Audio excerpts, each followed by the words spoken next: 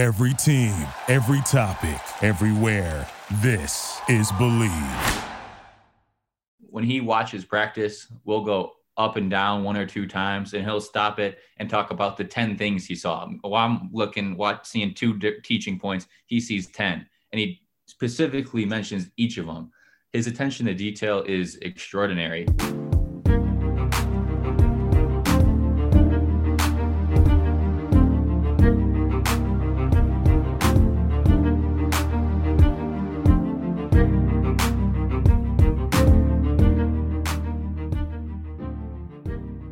Welcome to 94 and More, presented by Bristol Studio.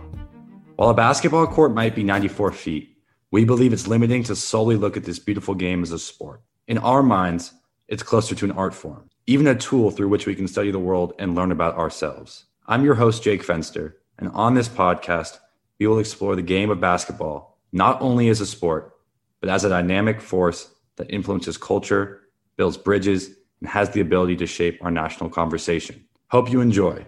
As always, feel free to reach out to us at 94@bristol-studio.com and follow us on Instagram at Bristol Studio and at 94 and More podcast. All right, let's get into the show. Today, I'm here with Vic Law. Vic, how's everything going in Australia? Man, it's great, man. It's another good sunny day. Blessing to be on the podcast again. Real quick, you've been on kind of a scoring tear and a winning tear these last few games. What's going on? You doing anything different? Oh, man. I just got Carla out here in Australia with me. Maybe she's bringing some good vibes, some good energy finally. But no, I think I started playing a lot better once after we were on that 3-game losing streak, and we had to kind of bring it kind of close knit again, and get back to the basics and start refocusing on our goals. Yeah, well, you guys are doing your thing. You're now in second place, right? Yep. In the ladder. Yes, sir. Soon to be in first. All right. Well, today our guest is Tino Malnati. Did I say your name right? Last name's right? Tino Malnati. Yeah, pretty close. Got it. How are you doing? How's everything going? Doing well. Excited to be here. You're at Oklahoma, right? Are you still there? Are you still on campus? Or? Graduate assistant for University of Oklahoma men's basketball team. So Amazing. We're currently preparing for round 2 of the NIT, St. Bonaventure on Sunday night. Okay. Exciting stuff. How has that been for you? What has that experience been like? Maybe take us through how you even ended up at Oklahoma, because you went to Northwestern, played on the team there. So maybe start with what brought you to Oklahoma? So actually, my dad has been a basketball coach growing up my whole life. So I've always been around the game. Wound up getting the opportunity to walk on to Northwestern, get into a great education, meet some decent guys like Vic Law, and some better guys, but Vic was a good one.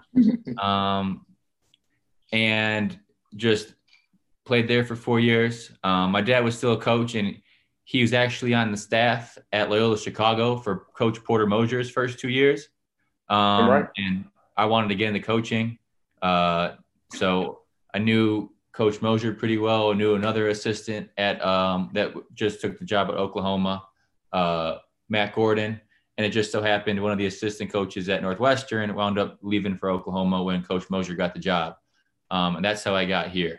Amazing. Take us through what that means exactly, being like a graduate assistant coach. Yeah, so it's an entry-level job if you want to become a college or pro coach. Doesn't really it's just you want to get into coaching. And it's a lot of hours. You're doing a lot of the dirty work that no one really else wants to do. And you're also in school at the same time. So it's a big commitment, but you're getting a lot of player development experience, a lot of video experience, a lot of on the court game coaching experience. But you just got to put in the hours if that's what you want to do to become a college coach these days. Was there any period where it kind of hit you that you were no longer, because you're still on the court, right? Now you're a coach, you're no longer a player. Was there a moment where it was kind of like a weird transition for you where you were like, I'm not even in the lineup. There's no shot in hell I'm going in a game today. I'm just sitting my ass on this bench. During the games, not so much, but preparing for the games, preparing for road trips is when it really hits you, because you're the one packing bags on the bus, looking after everything, making sure everyone's at the team meal, and just doing a bunch of stuff that just take some time. And when you're a player, you just show up to the bus, get on the road, and everything's made for you. Everything's ready to go. And now you're the ones making sure everything's ready to go. So that's a bit of a change. Tino, can you give the listeners kind of a realistic view of what the process looks like in becoming a coach? I think a lot of people think, maybe they play and then they can get on the staff, when really it's not like that. A lot of people have to go through being a GA, going through being like a video coordinator type of role, and finally becoming a coach. So in your perfect world, can you take us through the process of what it looks like for Tino Malnati to become the next big coach? Yeah, well, obviously, if you have a good college or pro career, that definitely helps, just because you build connections and people know who you are and you get a little bit of a head start. But if you don't have that, you really got to utilize your connections to hopefully get into a graduate assistant position, because there are a lot of people with basketball experience, without basketball experience, that want to be basketball coaches. And getting your foot in the door is really difficult. So once you get your foot in the door, you got to take advantage of it and just work super hard. But to get where I want to go, the big thing especially with college, is that you got to meet people. You got to have good connections, because that's really what it's all about. Just leveraging connections. What was your main question, Vic? I think I kind of ran off track a bit. What's the process look like? After you become a GA, okay. What's the process going on? So you got to do a good job. So year 1, year 2, finish your graduate assistantship, and then hope you did a good enough job to where one of the assistant coaches you work with, or one of the former coaches that you've had in the past, will give you a position somewhere else and leverage those connections. And then once you take a step up, so another step up for me would be a video coordinator, which you help learn scouting reports, help with recruiting, putting recruiting videos together, and just keep building relationships. Because to be a college coach, you got to be able to recruit players, and to recruit players, you got to have relationships, and you can't leverage those relationships. You'll never be able to make it to where you want to go. And my second question would be, you've had the pleasure of playing under Coach Collins, but now being a little bit closer to the coaching staff, you're kind of working for Porter Moser, who has definitely established himself as one of the better coaches in the country. Obviously, taking Loyola to the tournament, Final Four, and getting their culture to where it is. Can you kind of give us an insight into what Porter's coaching style is like, and how you kind of view him as a coach, some of the things you can take away? Yeah, well, he's amazing. When he watches practice, we'll go up and down 1 or 2 times, and he'll stop it and talk about the 10 things he saw. While I'm seeing 2 teaching points, he sees 10, and he specifically mentions each of them. His attention to detail is extraordinary. If you are 1 step away from the right spot, he'll tell you to be in that 1 step away from get in that right spot, because all the details matter. And I don't know if you're familiar with this, but at Loyola, their saying was created by culture. When they went to the Final Four, they were wearing shirts that said created by culture. And they have a culture wall with a bunch of different terms. So coach, he likes having these terms that are a couple words, a little phrase, and they mean something so much more. I can show you guys a picture if you're interested. Yeah, definitely.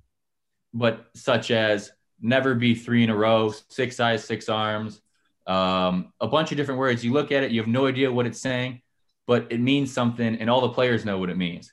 So now, from created by culture at Loyola, in our film room at Oklahoma, it's creating our culture with a big Jordan insignia on it. And the wall's still there. In our practice gym, we just did some renovations. And if you look around, you see every single saying on the wall. And all those sayings build up to what makes his coaching style so great and what he believes. And all those little things. That's why when you watch a Loyola team last year, and hopefully our team at Oklahoma this year, as we're trying to establish our culture, you see all these little things that they do super, super well, which makes them such a great team.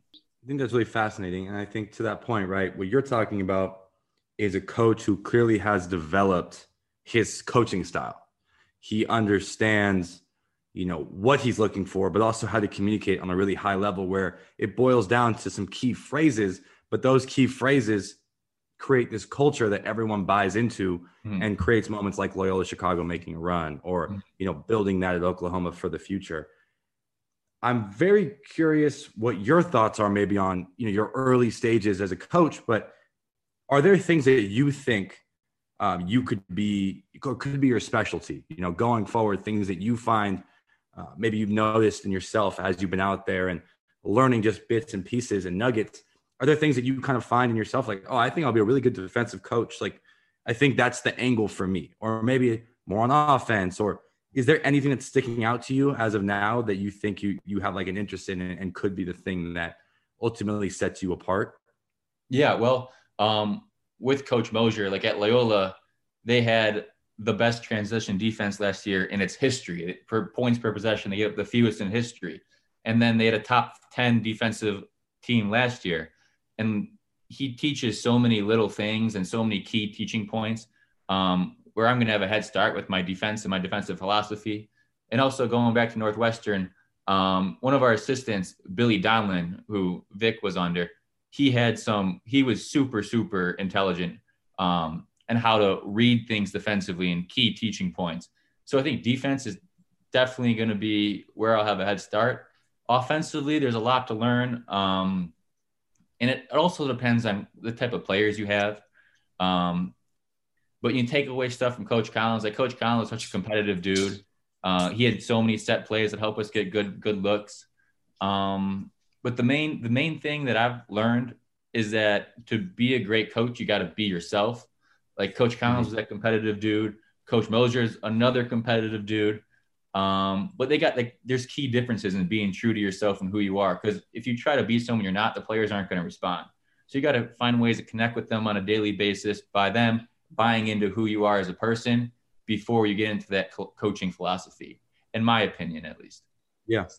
I think Vic can kind of, you both played college basketball. I think Vic can speak to that probably, better than anyone, having been recruited by college coaches, having, you test people out. You're looking for their character. You want to understand who you're about to be with for the next 4 years, hopefully.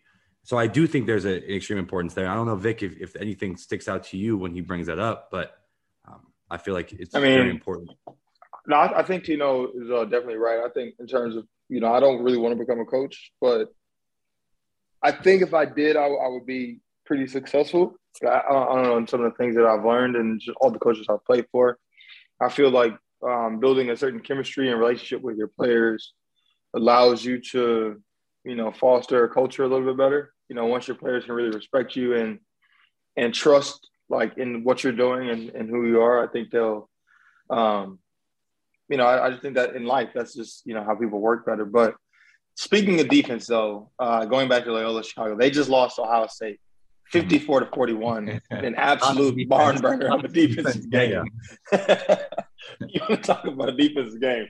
That was far and away the lowest scoring game in the tournament so far. And I know Coach Valentine had those boys over there playing, that pack line defense, not letting anything get to the basket. So it's funny that you said defense and how culture kind of translates over, because I know Loyola is definitely still, keeping up with their fundamentals. And when I would go and watch practice, it definitely seemed like defense was their staple.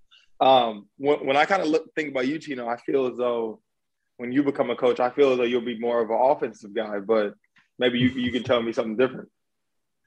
Well, my team will definitely have to run their stuff correctly and be a high intelligent, high IQ team. Yeah. But I just feel like defense is where I've learned the most. I've had the most coaching expertise through defense. Because offense, there's so many things you can do and they all kind of work. Defense, it's kind of it's the same idea based on your personnel. But you have some things, no matter the personnel, like that could definitely work, in my opinion. Right. So that's why I got to go with the defense. They're going to win games. So I think that's an interesting transition point. And I want to bring up the tournament because we're right in the middle of March Madness and we're on the second day. And it's just chaos. Every year it's chaos. A 2 loses to a 15. They're nailed. Hold on, Jake, before you even get to that chaos, we got to talk about the chaos. Oklahoma didn't even freaking make it. Oh, crazy. True. You're talking about chaos. Oklahoma didn't sneak in. Yeah, what happened? Take us through what happened. So we were throughout the year, we were looking pretty good. And then we hit a rough patch when we got to the Big 12 play, just because the conference is so deep. I think we lost 12 of 14. And then we were just on the outskirts looking at the picture, heading into our last 3 games of conference. Wound up winning those 3 games of conference. We were still on the outside looking in, headed into the Big 12 tournament, and we were matched up with Baylor. So in our heads, we thought, okay, if we get Baylor, maybe we can squeak into the tournament. Wind up beating Baylor in the Big 12 tournament, huge win. But according to Lenardi and the experts, we were still like the first or second team out. And then we played Texas Tech the next day. And Texas Tech, like Baylor and Texas Tech, those are 2 of the best teams in the country. Yeah. I mean, Baylor's a 1 seed, Texas Tech's down a 3 seed. And we get down to the last possession and lose at the last second to Texas Tech. If we won that game, we would have made it. Obviously, some games earlier in the season you can point to. But still tough. Then the NCAA does its selection Sunday, and it says we're the second team out. And it's just – Did you guys have a viewing party for that? Yeah, so we had we got our guys – we got – not a party. Wouldn't say it a party. Everyone got together. They gathered. We had food for them. But it was just tough because, I mean, you think, as a player, like you only get so many chances. When you're a coach, you get a lot more. So it might not hit the same way. But when you're a player and you're watching that, all your dreams, and you put so much hard work into it, and you feel like you deserve it because Ken Pom, the NCAA has its own rank metric called the net, and we were top 4. We were 30 in the Ken Pom and 40 in the net. And you see these teams like Rutgers that was 77 in both get in over you. And then these Mountain West conferences that get in over you and they go 0-4 in the tournament. And you're like, what the heck? Like we play Baylor, Texas Tech, Kansas, Iowa State, so many tough teams have such a tough schedule. Like what do you want us to do? We're going to have some losses because we play a tough schedule. So that was tough. But now on the NAT, the only way to show the selection committee they made the wrong decision is you go out and win it, right? So that's their mindset. Hopefully we get to Madison Square Garden and cut down the nets, but we're hoping. No, that's tough. And I think you're onto something there. I think it is tough that part of it is like conference. Obviously, certain teams get in just by winning their conference. And you look at some of these teams that obviously it's exciting because you have these Cinderella stories, but it's tough for, in Oklahoma, right? Like you're talking about a team that's in a conference that's very deep and you got to fight every night. And even if you are maybe a better team than a lot of these teams, you still don't get that chance. And I'm curious from a coaching perspective, and I know, again, you're new to this part and you have some experience as a player. How do you explain some of these games where like you'll have Duke and Cal State Fullerton are playing right now. Duke's up 10 points. And I'm not knocking the caliber of players on Cal State Fullerton, but the fact that that's even a game is kind of remarkable, right? Like in a sense, what would you say are some of those things that, in general, that once you're in a March Madness tournament, it's all about matchups. It's all about style of play. Anything can really happen. What are some of those things that you kind of think can contribute to a team, having a Cinderella upset? I mean, I think especially over the last couple of years, like people are getting so good in basketball. Like these low major teams that were once getting smacked in like the 116, 215 games, like the St. Peter's team had some kids who were hitting some crazy shots.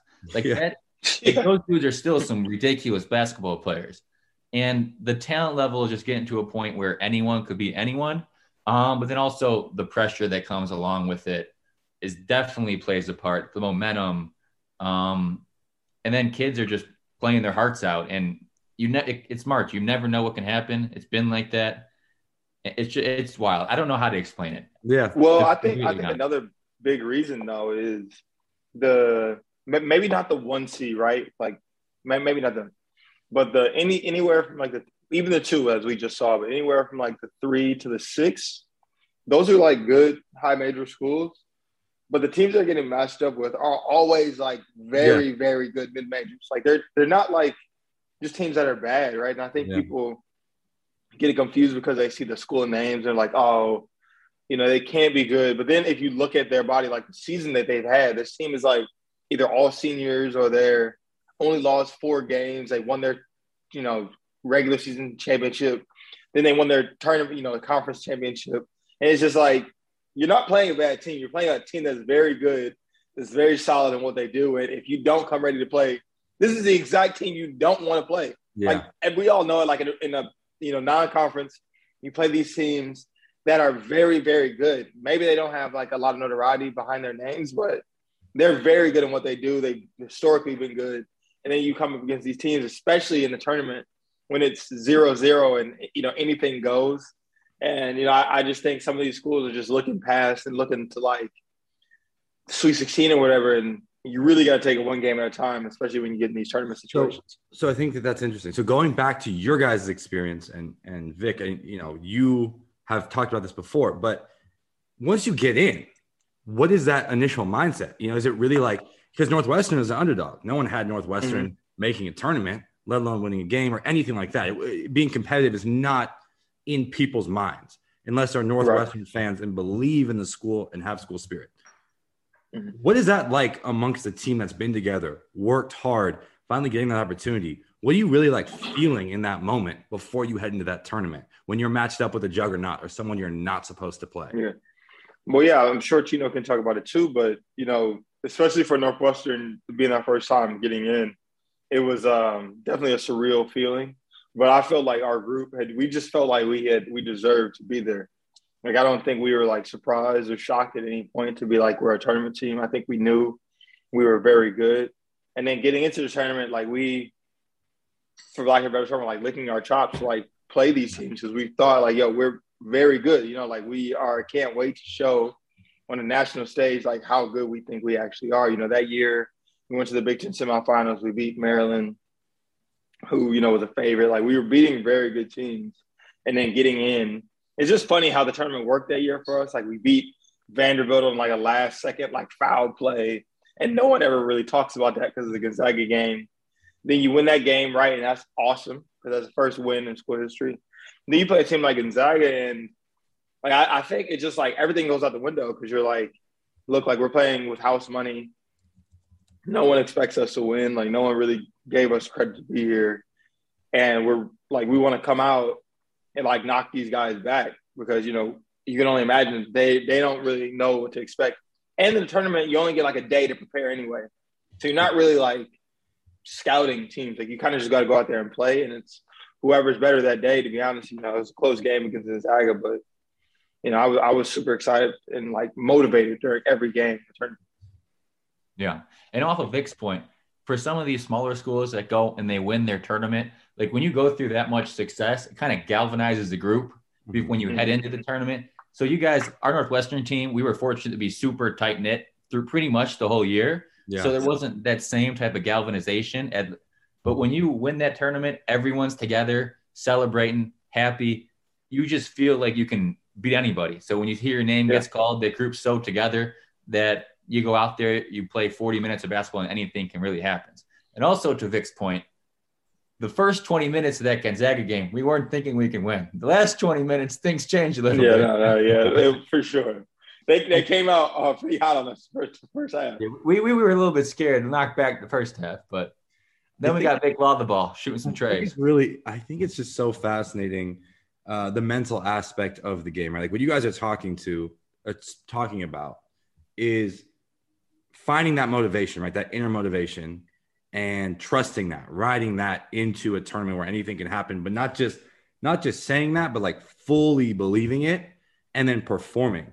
Because there are a lot of people that make it to the tournament that might have everything we're talking about. They might have the talent. They might have the close-knit team. They might have the coaching, but then they get to the tournament and it hits them, right? It's too big or whatever happens, or the team is outperforming them. But I just think that mental aspect, what you guys are talking about, is really, really fascinating. And I don't know if there's a moment for you guys that you can think back on where you go back to it and think, man, when that happened, we knew, like, no matter what happened that season, our team, Northwestern, is different. Like, this team is ready for any moment. We really can do anything. Like, was there a specific moment that kind of sticks out when you guys think back to that run? I think when we beat Texas, to be honest, in the Barclays Center, and then had that super close game against Notre Dame. RIP, my man Nate Chappell. We're not going to talk about that turnover championship game, but we had some games like some really good teams, and like some honestly some really big like failures that like made us so close. Yeah, like that just made us so close, right? Like we're in the game. We had to beat a really good team. We were like right in the game with them, and then something just mind blowing happens at the end, like Indiana. It's just funny like how it worked. We had these failures that just brought us even tighter together. But for me, I think is when we beat Texas, like blew Texas out in the Legends Classic or whatever. Yeah, completely agree. Agree. That was like the first ranked win. We blew them out by like 20. Yeah. Wasn't even close. Everyone started believing. That's exciting. I mean, I think that what you just said also is one of my favorite things. I think you learn more from your failures than success a lot of times, and not being afraid to fail, but also having the ability to fail and reflect and grow and use that going forward. I think that's big, especially in basketball. Like one of my favorite Phil Jackson quotes is, I think he said, let's not lose 2 in a row. And it had nothing to do with the actual outcome of the second game, but it was after a loss, how you respond mentally is even more important than what just happened. And I think that is when you really learn and really find yourself, in a special moment like the one that we're talking about, when you guys got it all together and made it to the tournament for the first time in school's history. But I want to take this to the tournament now and maybe go through some of our picks. I know you guys have brackets. Is there anything from the first round that like you just got completely wrong or stunned you? Without a doubt, St. Peter's. St. Peter's? St. Peter's beating Kentucky. I know a lot of people at Kentucky in the Final Four or whatnot, but Kentucky has some of the best transfers in college basketball. They have 23-year-olds, 24-year-olds playing, and they're the best at what they do. And St. Peter's came out and just made shots and just beat them. Like that's just crazy. As a 15 seed, beat some pros, some top talent in the country. It's crazy. Well, I wasn't really expecting much out of Kentucky anyway, but I had Iowa in the Elite Eight. So, for them to be as hot as they were in the Big Ten tournament and absolutely wallop Northwestern and then come out and lose that first game was ridiculous to me. I had Iowa as my big. It was Iowa and Purdue as I had the 2 teams holding it down for the Big Ten in the tournament this year. Going back to what you said, Tino, Kentucky, do you think that has anything? Because I think everyone talks about Kentucky being the one and done. That's the one and done program. They just pump out. That's changed now, though. It has for sure. But do you think there's anything about that might have contributed in any way to that, or that just is a full out St. Peter's just showed up unafraid, came together, and surprised everybody? Well, part of they have one and dones, and they also have transfers, which may, like Vic was talking about, the togetherness of a team. When you have 1 year guys, maybe that the togetherness of the team isn't the same. And St. Peter's, I'm not sure about the roster, but I believe they had been there for a few years. Guys developed together, and you can deal with adversity a little bit differently. Because when you watch the game, Kentucky just went 1-on-1, and guys are just throwing up shots, trying to do it themselves. So maybe that plays a part of it. But Texas today, they have a bunch of transfers. They wound up winning their game. So I don't really know. I can't tell you right now. Maybe a couple more years after the transfer portal, there's more data to reflect on. Gotcha. But definitely could have. Now, who do you guys have winning the tournament? What are your picks? And who are they playing? And what's the score? Make your prediction here. Hold on. I got it. Well, my Final Four teams are Tennessee, Arizona, Gonzaga, and Purdue. Let me look at it. I can't believe Illinois is losing to Chattanooga right now, though. I have Chattanooga, so I'm praying. Because if I hit that, if I do that, I might win my bracket this year. How far do you have Chattanooga going? Just this round, but I'm like in a close battle right now, and I think I'm the only one that has that, which will give me a huge bump. Because like everybody else already, like their total points are way lower than mine, so if I get that, and the other picks fall the same way for everybody, I think that'll be big for me. If Chattanooga wins this game, so many Illinois fans, I want to hear the end of it on Twitter. It will be ridiculous. Yeah, it will. Is this their? Nah, they made tournament. Io there. They lost Loyola, right? Last year, they won their first game as the 1 seed after winning the Big Ten championship and got curb stomped by Loyola. I have a couple things that I will know about my bracket. I have Michigan. I had Michigan winning. Where are they? You think Michigan's going to beat Tennessee? I have Michigan beating Tennessee, which is just probably not going to happen. But I went with it. Okay.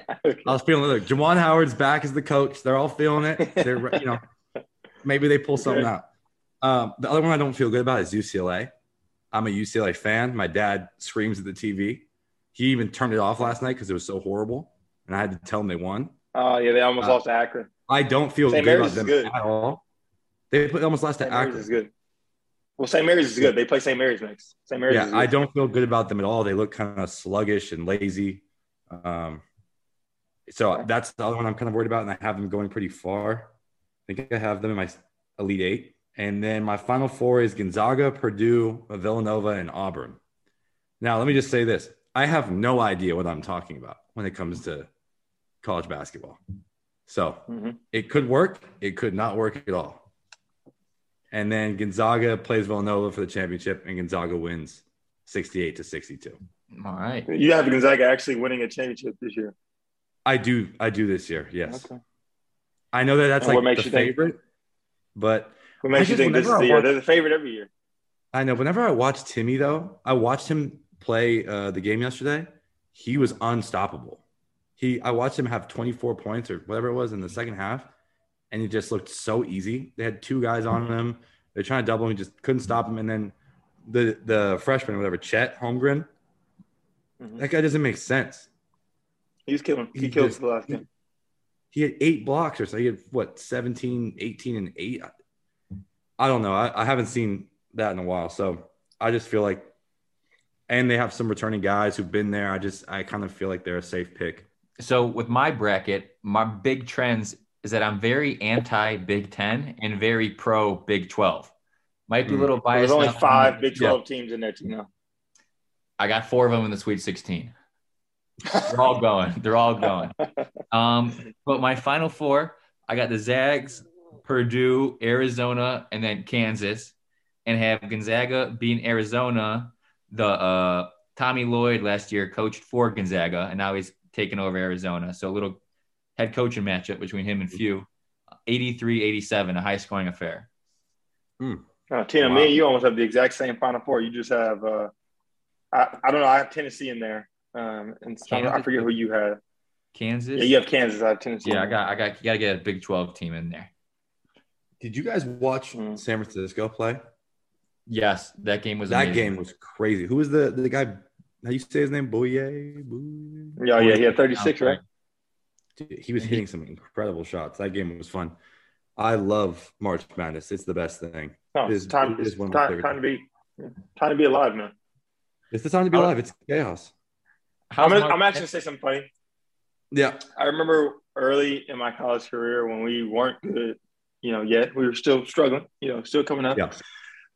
Some of the best time of the year was St. Patty's Day in Chicago, where you can go down to the bars and watch the games and enjoy all the festivities.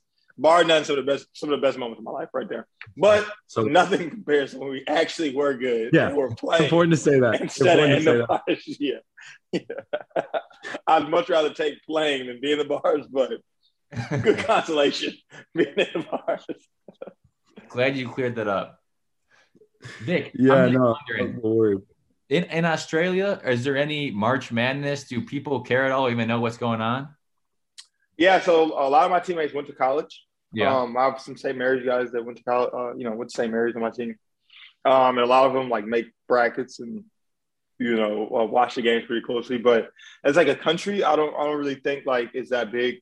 AFL, which is Australian football, just started. Oh wow! This past weekend, so I think that is taking a lot of precedent. But they still show the games here and there. You go to a bar and one of the games might be on, but it's definitely not as big as it is in America. Gotcha. But the fact that it's even on randomly on some TVs here is pretty impressive. Okay. Vic, you want to ask him our famous question? Oh man. No, you know what? No. I'm going to switch it up. Tino, what was your favorite win this year? Did you guys beat Texas? Favorite win this year? No, we lost to Texas at the buzzer once. Well, hold on. Did you play? Please tell me you played the little GA game. And did Jordan also play? Okay, I got a story for you. Okay. So, friend of the program, Ben Skronik, was in the Super Bowl, right? Oh, yeah. You were there. So I got lucky enough to take a flight to go to the game. I got back from the game at about 10 o'clock p.m. My flight got back. I get a text from my manager saying, hey, we're playing Texas because we played them the next day at 11 p.m. Straight off the flight, wasn't in a great headspace. It was a long night the night before celebrating the victory. Go straight to the gym. And sure enough, Jordan Ash is running the show for Texas. Calling out plays, yelling at his guys. Jordan, strong voice, yelling at his guys, making sure everyone's in check. And they beat us, but I had a plus minus. I wasn't there for the first 10 minutes of the game. So my 30 minutes was a positive plus minus. So I think we basically won. Did you outscore Jordan? Jordan didn't really shoot, so I think I did. He was more of a facilitator. There you go. Well, we'll take it. You may have lost the war, but you might have won the battle. That's exactly right. No, shout out Jordan. Big win today for Texas. No, it was. Who do they have next? Purdue, I think. Yeah, I got Purdue rolling. I got Purdue in the final. I got old Matt Painter getting those boys ready. He's going to rely a lot on Jordan for that Big Ten scout. Yeah, I bet. Appreciate you, man. Good luck with the rest of the NIT. We're pulling for you. At least I am. I can't speak for Vic, but I imagine I am. Okay, so we're both pulling for you. Appreciate you taking the time to do this and hope to have you back soon. Awesome. Appreciate you. Thanks, All right, take care. Peace.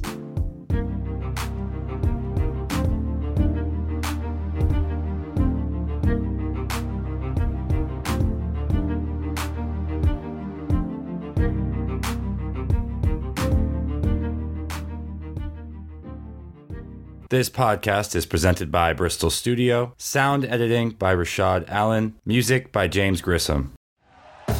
Thank you for listening to Believe. You can show support to your host by subscribing to the show and giving us a 5-star rating on your preferred platform. Check us out at Believe.com and search for BLEAV on YouTube.